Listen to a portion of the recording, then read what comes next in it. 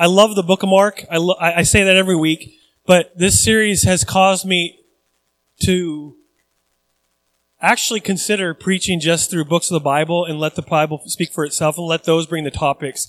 Because in college, I took a class, like you can learn how to preach in a class, but there's different styles of sermons. And everybody's like, well, I got my opinion about what's the right style of sermon. And some people do give their opinion, but the reality is sometimes you're just topical preaching or a need comes up, and of course you're going to talk about that, you know.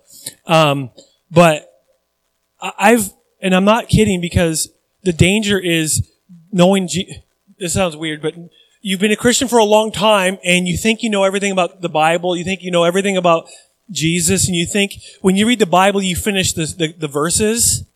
For God so loved and you're just like, okay, and you skip those verses because you already know them.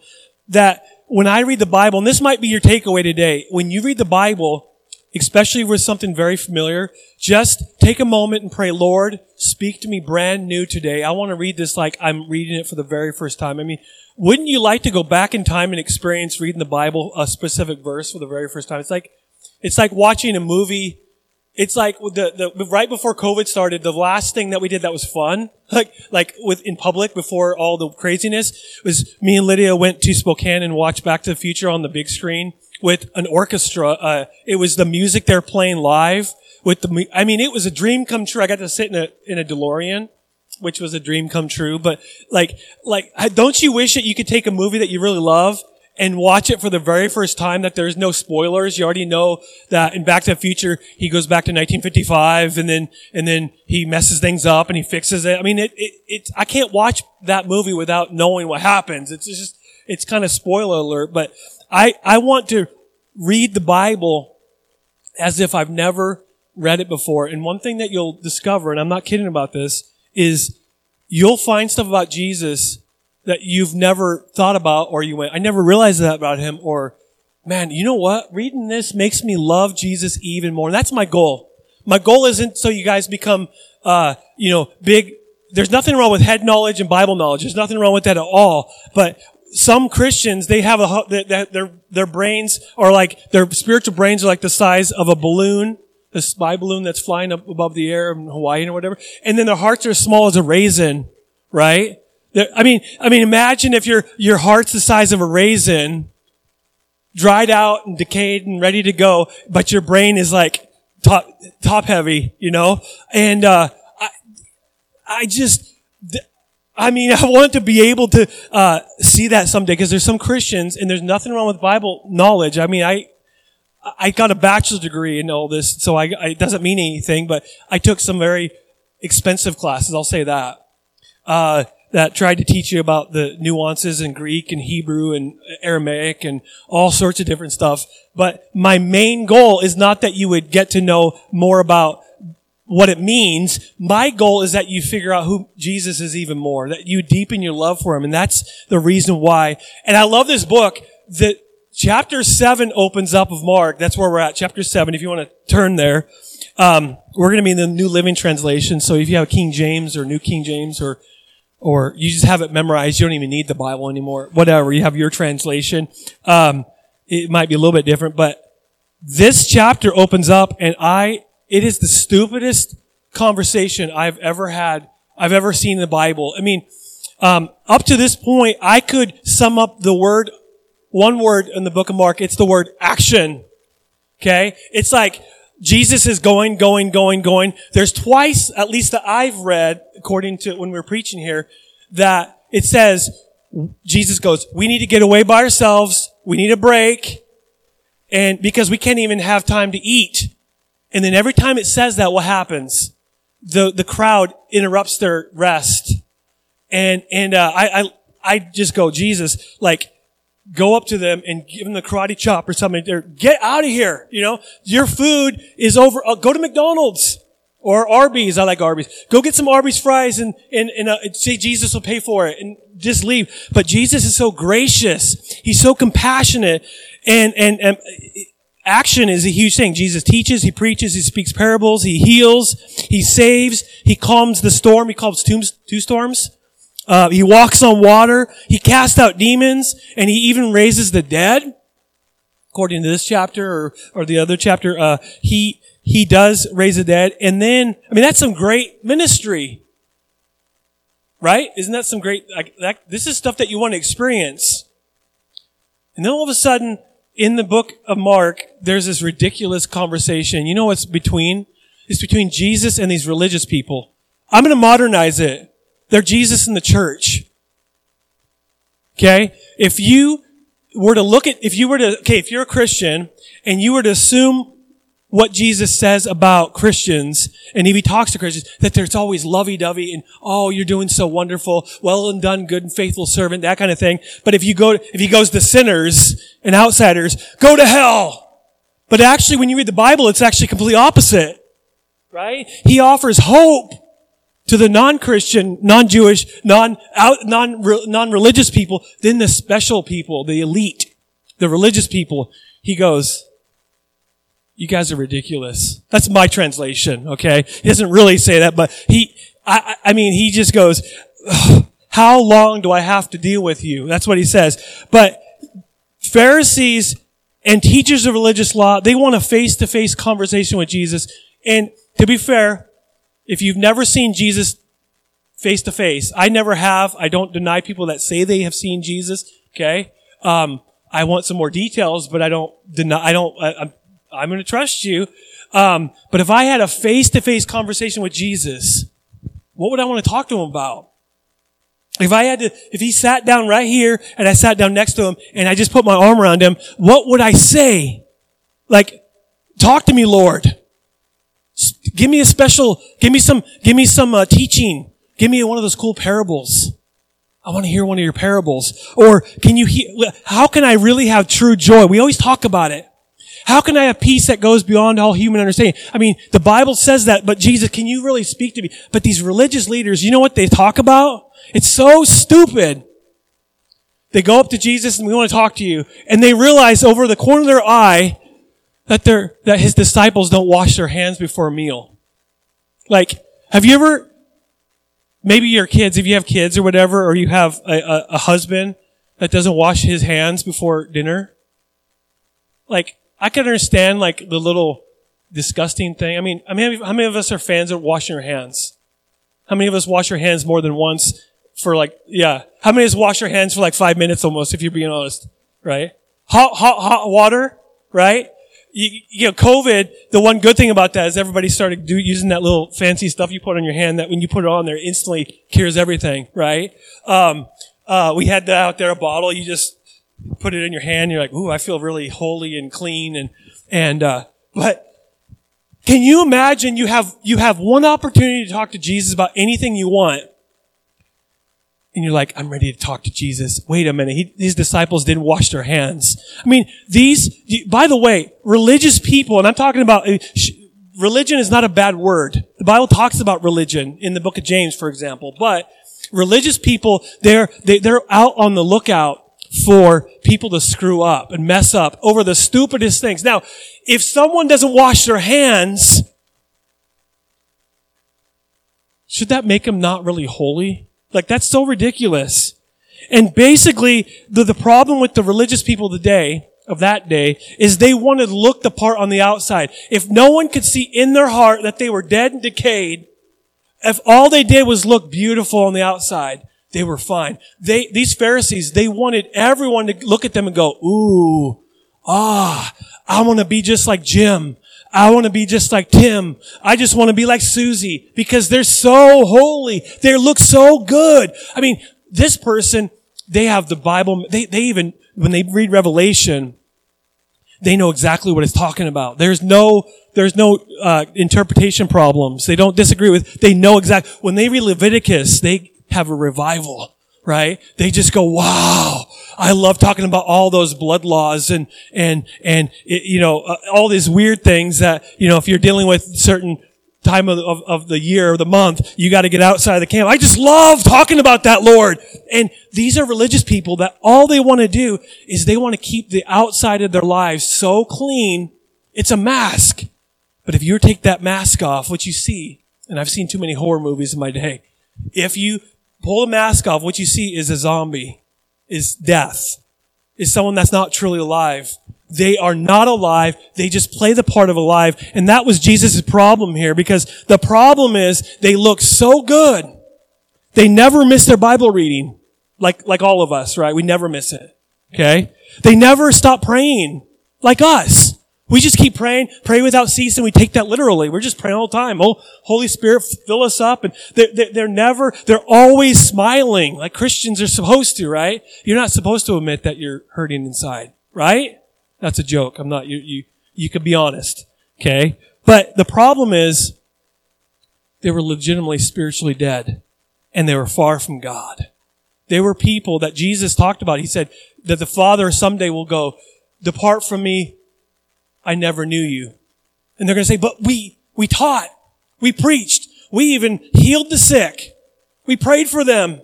Jesus goes, but your heart's not in it. Your heart's dead. And so what Jesus says is, you guys don't have a clue what it means to have a relationship with God. If I were to sum up what Jesus really said to them, he goes, you need to know something, Pharisees and religious people. And here is, he's going to teach it, here is the heart of real faith. Okay? There's always an imitation. You know, when you go to the store, or maybe you go to Walmart or Target or something like that, and anybody ever have like $100 bill? You know? Like, you're like, I don't even know if that even exists. They do exist. But you give them a $100 bill, even a $20 bill, and they kind of look up in the light, you know, and see if it's real, or they put that little pen mark on it, and that tells you if it's fake or not. I mean, there is always going to be something that's legit, like a real $100 bill. There's evidence of it. And then if you have a fake $100 bill, there's evidence that it's fake. So what is the heart of real faith? Jesus talks about it. Chapter 7, verse 1. And it's blocked off right there. It says, one day, some Pharisees and teachers of religious law arrived from Jerusalem to see Jesus. This is funny. I mean, it's just ridiculous. It makes me very mad. They noticed, because religious people, they like to point fingers and not notice. They like to notice other people not doing things, but they forget about what's going on in their heart. But they noticed that some of his disciples failed to follow the Jewish ritual. Say ritual. Ritual. Okay? Of hand washing before eating. Are you kidding me? Like, I don't know if you get like this when you read in the Bible. Like, I want to get mad at them. These Pharisees have been long gone. Okay? They're long dead.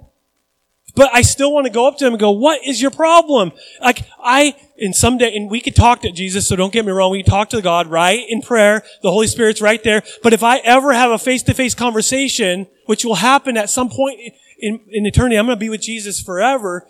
But if I had an opportunity to sit with Jesus right here, I wouldn't care 1 ounce if his disciples washed their hands. Would it be gross? Okay, maybe. For some of you guys that wash your hands like 50 times every minute, I mean, whatever, you know, but for those of us who've never washed your hands, how many of us hate to wash our hands?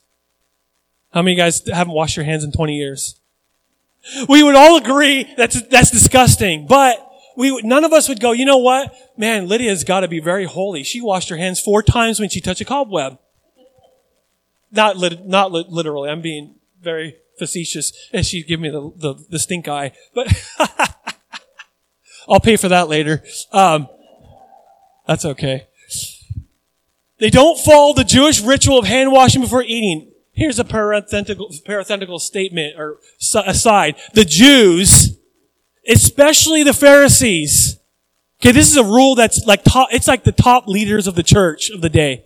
They do not eat until they have poured water over their cupped hands as required by the Bible. Right? No, it doesn't say that. As required by the ancient traditions.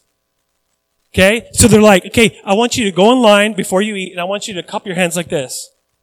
And they just take this big pitcher, and they just pour it over. And it's just like this, I'm clean. Because that's what they were doing. It wasn't really about getting the germs off. By the way, when you wash your hands with soap and hot water, you still have a little bit of soap, or a little bit of soap. You might have a little bit of soap, but you have a little bit of germs still on your hand. I'm just saying, it cleans 99.9% of germs. So you got 0.1% of germs. Just to throw that out to you. But they were not concerned about hand cleanliness, trust me.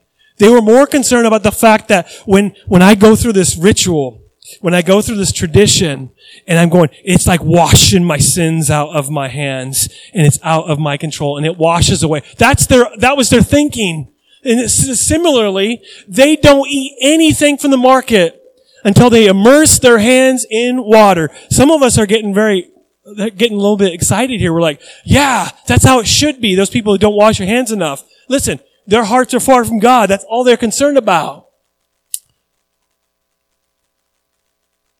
This is but one of many traditions. Everybody say traditions. 2 words. Traditions and ritual. Traditions and ritual. This is one of many traditions they have clung to. This is what life's become. Such as their ceremonial washing of cups, pitchers, and kettles. I mean, do you guys make sure to clean up your dishes before you went to church? How many of us have a dirty dish in the sink right now, like you haven't done it? You guys are going to hell. Okay.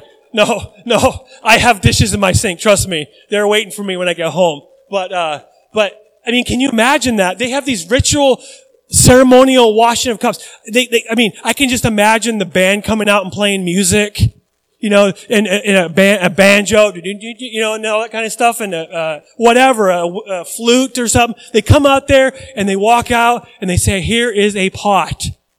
Here is my coffee pot. It's so dirty. I need to wash it. Would you just wash this for me? And no, that's not clean enough. You got to pour water into that thing for 5 minutes.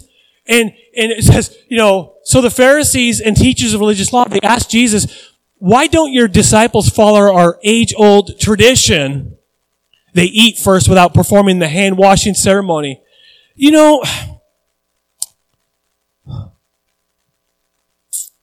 I want you to look at that for a moment. I want you to think, when you read that, how many of us would read that, just kind of skip over it because it doesn't really matter? Like, whatever. So they don't wash their hands and they argue about it. But I sat there and read it this week and I go, that is the stupidest thing I've ever read in the Bible. Okay? How many of us feel about the same as you felt before I started reading the Bible here? Like it doesn't feel any different in your heart, right?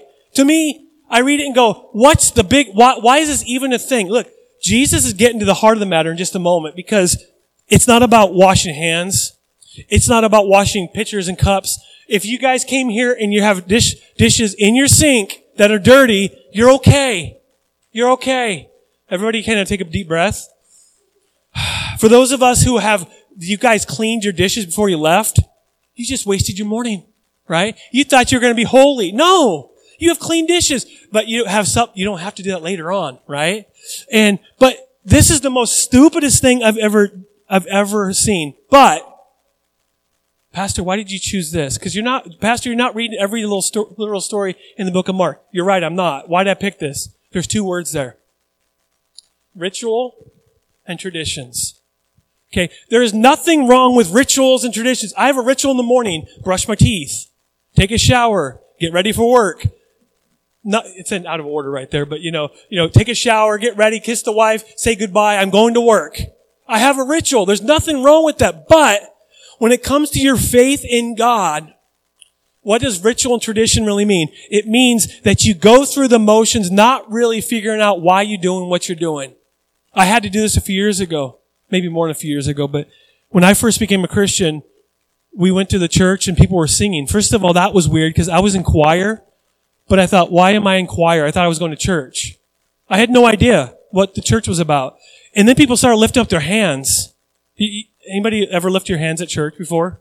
Like, I first thought, why in the world am I doing this? I've gone to enough Seattle Mariner games, and people did the wave. I thought they were doing that. And then I asked my pastor who led me to the Lord, I said, what's up with that? He talked about surrender. He talked about it's a sign of surrender in any country and around the world. They're going to know what this means. I have nothing in my hands, and I'm lifting up the name of Jesus. It's like a physical act that it's given me a reminder of the spiritual truth that I'm lifting up the name of Jesus. That's another reason why. But then 20 years goes down the road, and I'm lifting up my hands, and I realize I'm just doing it because it's a habit. right? Like the song might say, I lift up my hands or something like that. So I had to sit there and go, is this just a tradition of mine? Is this just a ritual? I have to plug my heart back in and say, do I even know why I do what I do? Why do we sing? Why do we sing out loud? Why do we go to church? Why do we listen to the preacher preach and preach and preach? Why do we do that? Well, hopefully it's not just because of tradition and ritual, because by itself, there's nothing wrong with tradition and ritual. Everyone has rituals and traditions. You have a family tradition. You have family rituals. You have things that you do because that's just how your life is. But when it comes to your faith in God, rituals and traditions become this mindless thing that we just do, and we don't realize what we're really doing. We don't plug in our heart with it. We're even mindless. And that's exactly what the Pharisees were doing. They had no idea why they were doing that, because it is so legalistic. This thing is that this is where it's very dangerous for them. These teachers of religious law, they were experts on the law. Genesis, Exodus, Leviticus, Numbers, Deuteronomy, the law. They were experts on the Pentateuch, the 5 books. They knew it. They had it memorized. Every single one of us, if we were to have a little Bible quiz with these people, you would lose. Because they had it memorized. They didn't need the scroll in front of them to quote it. They memorized it. It was required. They memorized it. They taught it. They should be experts, right? Then, over time, as the Old Testament and the law was there for them, there became these rules that were man-made. All of a sudden, they started writing down stuff.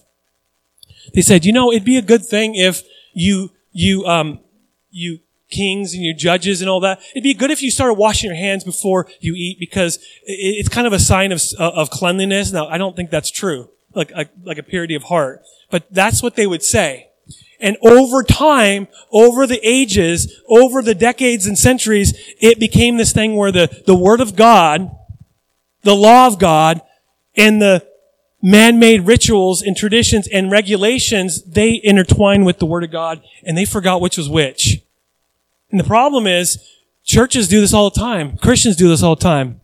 We make our life about specific things, and we get very legalistic about things, and the Bible is a lot of times unclear about specific things. I'm not going to get into them today, but there's certain things that God has convicted you of, and there's nothing wrong with that. He convicts us of sin.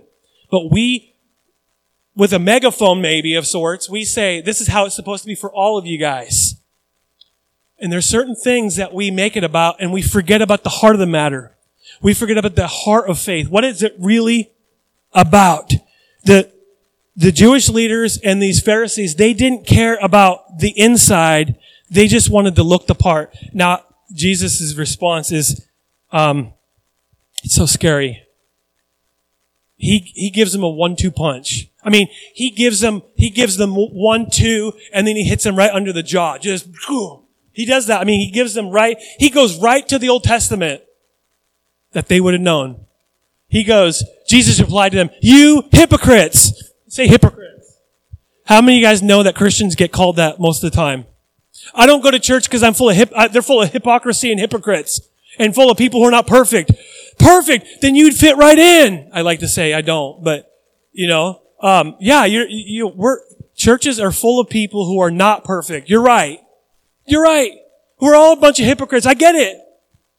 That's why, like earlier I said, we need to hit the reset button. Just stop, pause, just say, Lord, I commit myself afresh to you. But he pulls out the Old Testament, shoves it in their face. Those of you guys who have it memorized, he says, Isaiah was right when he prophesied about you. I love that because he's going right there. He's calling them on their phoniness. Because these guys, the Pharisees and religious leaders, these guys were have you ever heard the term GOAT, greatest of all time? These were the GOATs of the church. Greatest of all time. These were the heroes of the faith. These were spiritual giants. According to people, they were like, wow. They know so much. If knowledge is your goal, they've got you beat. If knowledge is how you get to heaven, they're getting there way before us. Some of us are going to grab them and kill them. That's how they're getting there quick, right? No. But he says, you hypocrites, you're not giants in the faith. You're posers. You're fake. You look it's like a Halloween costume. You're wearing this, what are you wearing? You're wearing Christian outfit. You look really good. You're wearing the suit, you're wearing the tie, you're slicking your hair over, you're combing your hair, you're putting the gel in, you got you're wearing your cologne. I haven't worn cologne since junior high, since I had Michael Jordan cologne. Cause in junior high, we wore Michael Jordan cologne because everybody thought it had Michael Jordan sweat in it. That was part of the thing. I really believed it. That's what they said. So we're like, oh, we want to buy that $30 thing. But we looked the part and Jesus goes, you look Christian. You look holy. You have your Bible. In fact, you got one of those big study Bibles like I do. It's in my office over there. Or you have a big, I can't remember. It was like, I'm having a small memory here of someone coming in here like 20 years ago with their family Bible. It's like, you have a family Bible here. Wow, a family Bible. It's one of those ones that are like huge, and they're holding it. I'm like, you guys you're going to heaven, right? But Jesus goes, you are not spiritual giants. You're posers. You're a bunch of phonies. You're imposters. How many of you guys want Jesus to say that about you? Not me. He moves on in this next part of this verse. Isaiah wrote, these people honor me with their lips. Lip service. I'll give you an example. I always use my marriage as an example. I know it kind of gets redundant and stupid, but not my marriage. Not just me using that example. But I could easily say, Lydia, I love you. Lydia, I love you. Or Hayden, I'm going to embarrass you. I love you. He's too cool to accept that. But 20 years from now, I guarantee you're going to love that your dad said, I love you. Trust me. I could easily say that. And how many of us are guilty of saying that to people? Maybe not I love you, but hi, how you doing? Oh, I'm doing great. But inside you're going, I'm not great. Oh, yeah, you're one of my, Billy Bob? Yeah, he's one of my favorite friends. No, I would never do anything to hurt him, but inside you don't like that guy. You don't like Billy Bob. See, these people honor me with their lips. Their lip service. They're going through the motions, but their hearts are far from me. So, pause for a moment. Let's take a poll here. How many of us think the people he's talking about, they're not going to heaven? How many of us, this might be like, it's not a trick question. How in the world can your heart be far from God and you go to heaven? How can you be in right relationship with God if your heart is far from, no. They're going through the motions. They're doing all the part. They've memorized the Bible. They've done their church services. They've done everything, but their hearts are far from me. These people, if they were to die, they would go in front of God and go, I'm excited for this. I know the Bible, like, God, do you want me to tell you about what Genesis 22 says? And God's like, I know what it says. I know all the rules in Leviticus. You want me to tell you? And God's like, no, I already know it, right? But he goes, their worship is a farce. Oh man, don't get into that, Pastor. You mean you could tell me worship's bigger than music? But I want to start there. I can sing music. I can sing the words. I can raise my hands. I can even jump up and down like we used to in the 90s. I can go up to the altar and it could be a farce. Absolutely. If I don't connect my heart with God. It says, for they, teach man-made ideas as if they were commands from God. That's dangerous.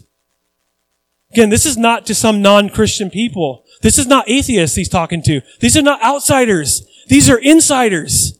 This is it's like in Revelation chapter 3. These are like Revelation 3 has these letters to churches.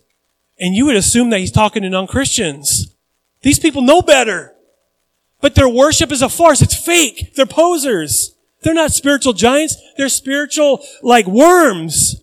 Because what's worse than looking phony and looking the part and actually being phony? There's nothing worse than that. That's why in my life, I would rather go, you know what? I love God, but if someone, like a really close friend says, hey, it looks like you're dealing with something. Are you okay? Like, they can usually see it on my face. Anybody else there, they can read your face and you look at them, you go, they're not okay. But as Christians, one of the most easier thing to do is not to get involved in it. I'm doing great. Yes, thank you for asking. I'm doing great. Yep. But back in my mind, I'm going, no, I hate this person, or I don't like this, I don't like that. The reality is we all need to get to a place where we're open with people. No, you know what? I'm not okay. My outside of my life is in chaos, but you know what? My heart is soaring. Could I brag on you, Dwayne, for a moment? Your mother passes away 2 Sundays ago. You show up here that morning, and it really impacted me because anyone that's ever lost someone, it's hard no matter what. You can believe in God, and it's still hard. But when you stood up here and you talked, and it was like your faith, your heart, strong. Even if, and you didn't do this, but I don't know what happened behind closed doors. I have no idea. Even if you went home and you wept, because that's okay. Lazarus dies and he weeps. There's nothing wrong with that, but your faith, I could tell, it was. You stood right here and just started talking. I'm like, that's challenging because it would have been easy if I lost somebody to A, not be there, or B, at least go, nope, I'm just kind of going in my own little thing. That would be me. And I'm outgoing, but I am an introvert too, and sometimes I need to give me my space, that kind of thing. But it's your faith at that moment was not a farce. It was real. But these people, they teach man-made ideas as if they were commands from God. That's dangerous. And then he gives them a 1-2 punch. This is the one. Boom. The second one, he says, and then he said, you skillfully sidestep God's law in order to hold on to your own tradition. For instance, he gives them an example. Moses gave you this law from God. Honor your father and mother. Pause. How many of us know that's a law from God? I don't care. Okay, let me sidestep that. Some of us may have had horrible parents, and it takes a move of God for your heart to connect with them. I get it, okay? I had decent parents. I had good parents. They were not perfect, but they treated me well. I always had enough. I had plenty to eat. We always had a roof over our house. I had to share a room with my twin brother for 12 years, but that's beside the point. But I don't care. We are commanded to honor your father and mother. Correct? I mean, that's what it says. Okay? And, this is weird. Old Testament law, pretty extreme. Okay? Anyone who speaks disrespectfully of father or mother must be put to death. Oh. Ouch! Looks like I'm dying. Okay. I always talked very respectfully to my parents when I was growing up. Oh, yeah, right. Okay? He goes, here it is. Here's 2 laws that you know. Here you go. But you say it's all right for people to say to their parents, sorry, can't help you, for I have vowed to give to God what I would have given to you. In most of your translations, if you're not reading that, it might use the Hebrew word korban, and I'll get to that in just a moment. Like, you have promised korban, and it's a weird word, like, there's a Hebrew word that's like stuck there that they never translated. And I'll tell you why. But I have vowed to give to God what I would have given to you. In this way, you let them disregard their needy parents. And so, here it is. This is dangerous. You cancel the word of God in order to hand down your own tradition. And this is only one of many, among many others. See, the command of God is obvious. You should honor your father and mother. We know that, right?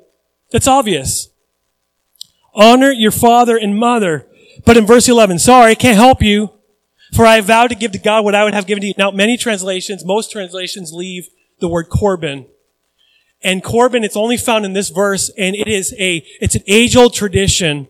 Korban was this fund that they would have that people would choose on their own. God never commanded them for this, but they kept this little financial fund or their property, any financial, and they wanted to set it aside for God's purposes. I'll give you, we used to get a bunch of couches to the church. People set aside their couches as korban, like, I'm going to set it aside and I'm going to set it for God's purposes. Hey, pastor, do you want a couch? Absolutely. I'll have a couch. They're upstairs again. Okay. Hey, do you want the, and so what they did was they had this fund, and it was not in the Bible. It was not commanded by God that you have to have a percentage set aside, that you have to go, this is not the tithe. This is above and beyond that. Okay? But often they would say, I cannot touch this fund permanently. Boom. I vowed. I can't break my vow. Okay, the Bible says, honor your father and mother. So when I have an aging parent, we're commanded not only to honor them, but to help them out. Like, it's role reversal. You become the parent in a sense. We've seen that a lot in this community. I've seen it a lot in this room. Right? And we do that out of love. We do that out of honor. We do that out of respect. It's not always easy.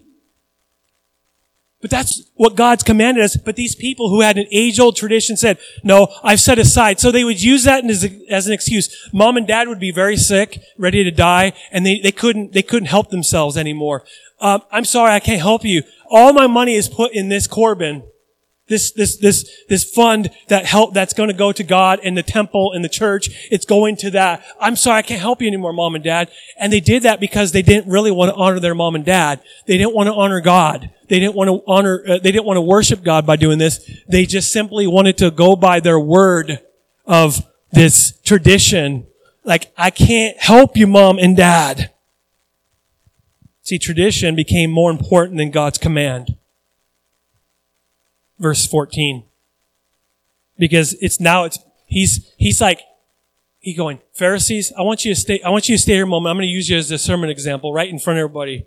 He brings the whole crowd here. I love it. It says, then Jesus called to the crowd to come and hear. All of you listen, he said, and try to understand. He's probably pointing at the Pharisees right now.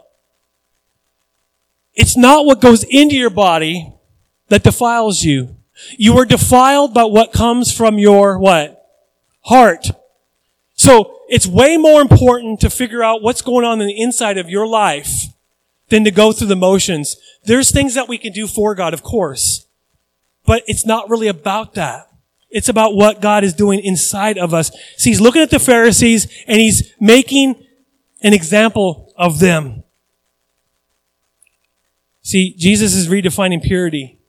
He's redefining faith. He's redefining being in right relationship with God. He's talking about the heart of real, authentic, genuine faith. He's talking about, hey, you're being a hypocrite right now. Let's get real here. See how it's so easy to become a phony Christian. Have I been a phony Christian in my life for the last 20 some odd years being a Christian? You better believe it.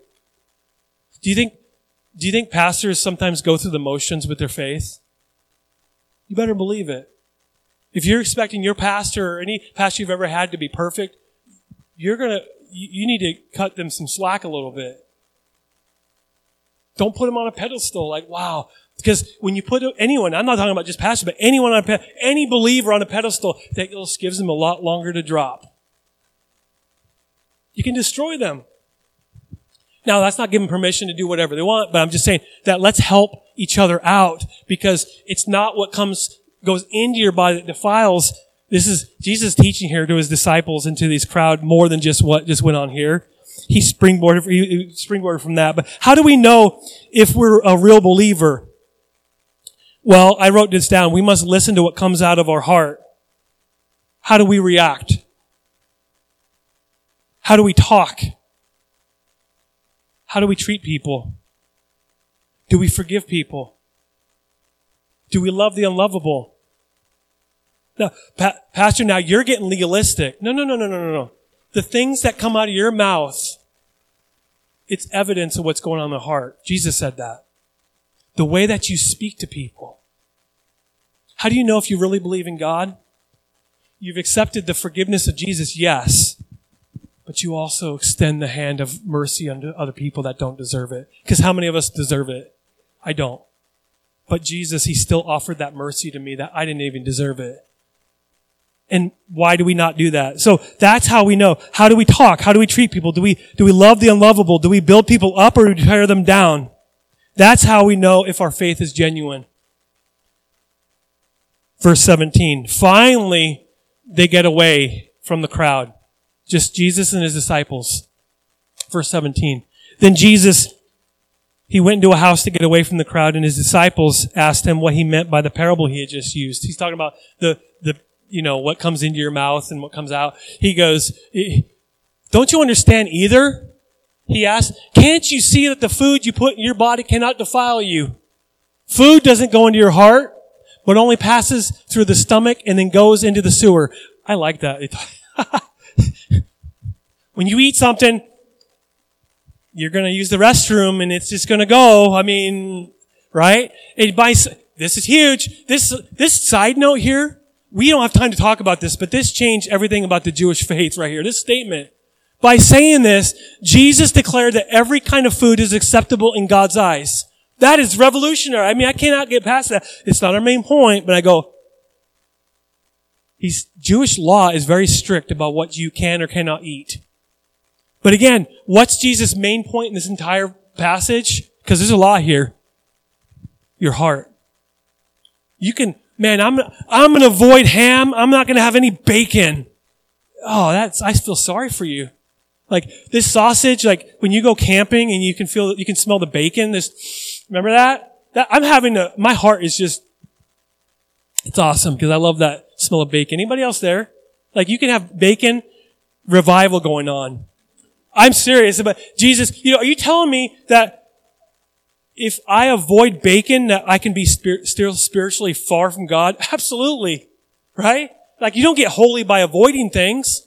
You could be holy by accepting Jesus and having Him change your heart.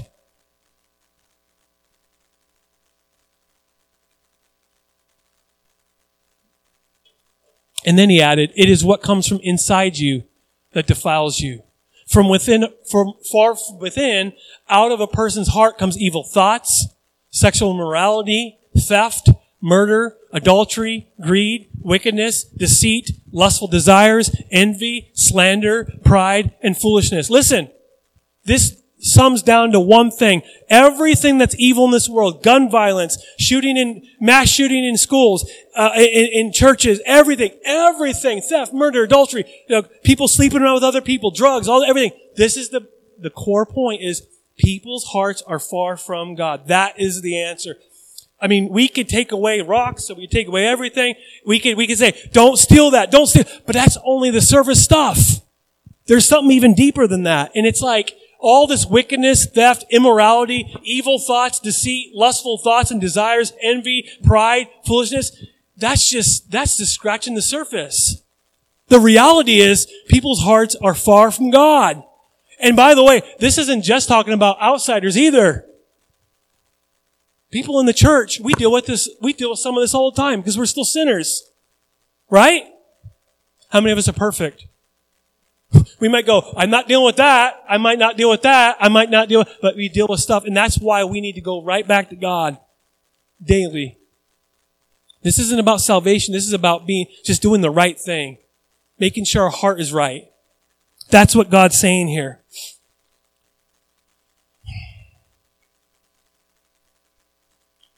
Couple thoughts about empty faith or fake faith. When he talked about the Pharisees, they elevated their thoughts and traditions above the Word of God. They did. They made man-made religion and man-made tradition more important than what God actually said and what He wants from us. See, what does God want from us? What is your life about? There's two things I want to read. And this is, like, I don't care how you make a paycheck or how you make your money, unless you're going into the bank and robbing it and doing illegal stuff. That's not what I'm talking about. What kind of job? Are you janitor, teacher, pastor, preacher, Pepsi person, Coke? Even if you're a Coke person, you can still go to heaven, right? Like the reality is that, like, what's the point? Because we make it all about what we do, like for a job. It's about two things. Jesus replied to this person in Mark chapter 12. The most important commandment is this. Listen, O Israel, the Lord our God is the one and only Lord. And you must love the Lord your God with all your heart, all your soul, all your mind, all your strength. The second is equally important. Love your neighbor as yourself. No other commandment is greater than these. Listen. When I was first a Christian, they said, man, you got to figure out what you're going to do with your life. Like what job you're going to have. Pepsi person. No, I never said that. That just showed up one day 12 years ago. But we make it all about what we do with ourselves. But the reality is, what is it really about? Here it is. Loving God with everything. Making it about Him. And loving my neighbor as myself. That's called the Great Commandment. The second one is Mark chapter 15. And then He told them, go into all the world and preach the good news to everyone. Everyone? Everyone. Everyone. There's two roles that you play. I don't care what you do with your time during the day. Where you clock in at, or if you're retired, it doesn't matter. You are called, I am called to love God, love my neighbor. Who's your neighbor? Everyone. And the Great Commission, go into all the world and tell people about Christ. That's our job. The problem is, the religious people, they perform religious actions for themselves apart from the true love of God. They didn't do it because they love God. Why do I love God? Why do I love my neighbor? Why do I go out and preach? Because I love God. And God's called me to that. It's like I could take away this microphone, I could take away this role in my life, and I'm still called to preach. I'm still called to tell people about Christ. That's our role. But we don't need to perform outside of love for God. Isaiah chapter 66 verse 2 says, these are the ones that I look on with favor. Those who are humble and contrite in spirit and who tremble at my word. God forbid that we become prideful and full of ourselves. God forbid that we make it all about us. We exist to glorify God. It's about God. It's for God. That's what it's about. And last, but certainly not least, they thought that they could make themselves clean. Now, as we close in prayer, I'm serious. I've been a Christian since October 11, 1996. I gave my life to Christ with my entire family. And daily I have to do this. Am I doing stuff to gain brownie points with God? Man, I'm doing stuff, maybe God's smiling down at me going, good job. Here, have a cookie, right? No, have a treat. Here, good boy. No. I want to do the will of God because I love Him, out of a heart of God, for God, not out of obedience and like just, I'm just going to do it like I don't really want to do this, Lord, but I'm going to do it anyway. No, Lord, give me a heart for You and give me a heart for the lost. How do you make yourselves clean? We're going to pray with this prayer. How do you make yourself clean? You don't. How do you clean yourself up in the Spirit? You don't. The only thing that you do, if you want my honest opinion, is you repent. And what is that? Repentance is not preached about a lot. What is repentance? At its core, it's turning away from yourself and sin and going to God. That's it. Repentance, like how do you make yourself clean? Repent of your sin. Go to God. Run to God. Run to God. Run to God. This should be a daily thing. God, I need You. I just had a stupid, idiotic thought in my brain. I need You. God, I desired to do this sin. My spirit said don't do it, but I did it anyway. I need You. Don't wallow in your sin. Don't wallow in your self-pity. Run. That's what it's about. And it's empty faith that is dangerous. So I want to take a moment as we will close in prayer and you'll be dismissed. But I want you to take some time today. Somewhere. In your home, in your car, right here. Make an altar somewhere. It might not be right now. Your altar could be your kitchen table. Your altar might be in your bedroom. I don't know. But make an altar somewhere and say, Lord, some of us have a hard time kneeling. I get it. It's not really about this posture, but your heart. Kneel before God and say, Lord, I'm going to humble myself. I want You to break the part of my heart that needs to be broken and that You bring me a new heart. Holy Spirit, we thank You for each person here. I thank You. The story is ridiculous in the Bible. It really is, but Your teaching was incredible, Lord, because we do make it about ourselves. We do make it about the outward appearances. It is just the normal, it's the normal church thing. It really is. Because we all have gone through the motions from time to time. But God forbid it. For now on, Lord God, we want to be real with You. We want to be real with each other, and we want to do the will of God. We want to love you. We want to love our neighbor as ourselves, and we want to go into all the world and preach. We want to do that not out of duty, not out of regulations or rituals. We want to do it out of a love for you, God, because you first loved us. I thank you for my friends here. I pray for blessing on each one of them. In Jesus' name, amen. Amen. God bless you. Enjoy the weather. I thought it was supposed to rain today, so enjoy it. It's 3:00, but yeah, let's I have a little faith in that.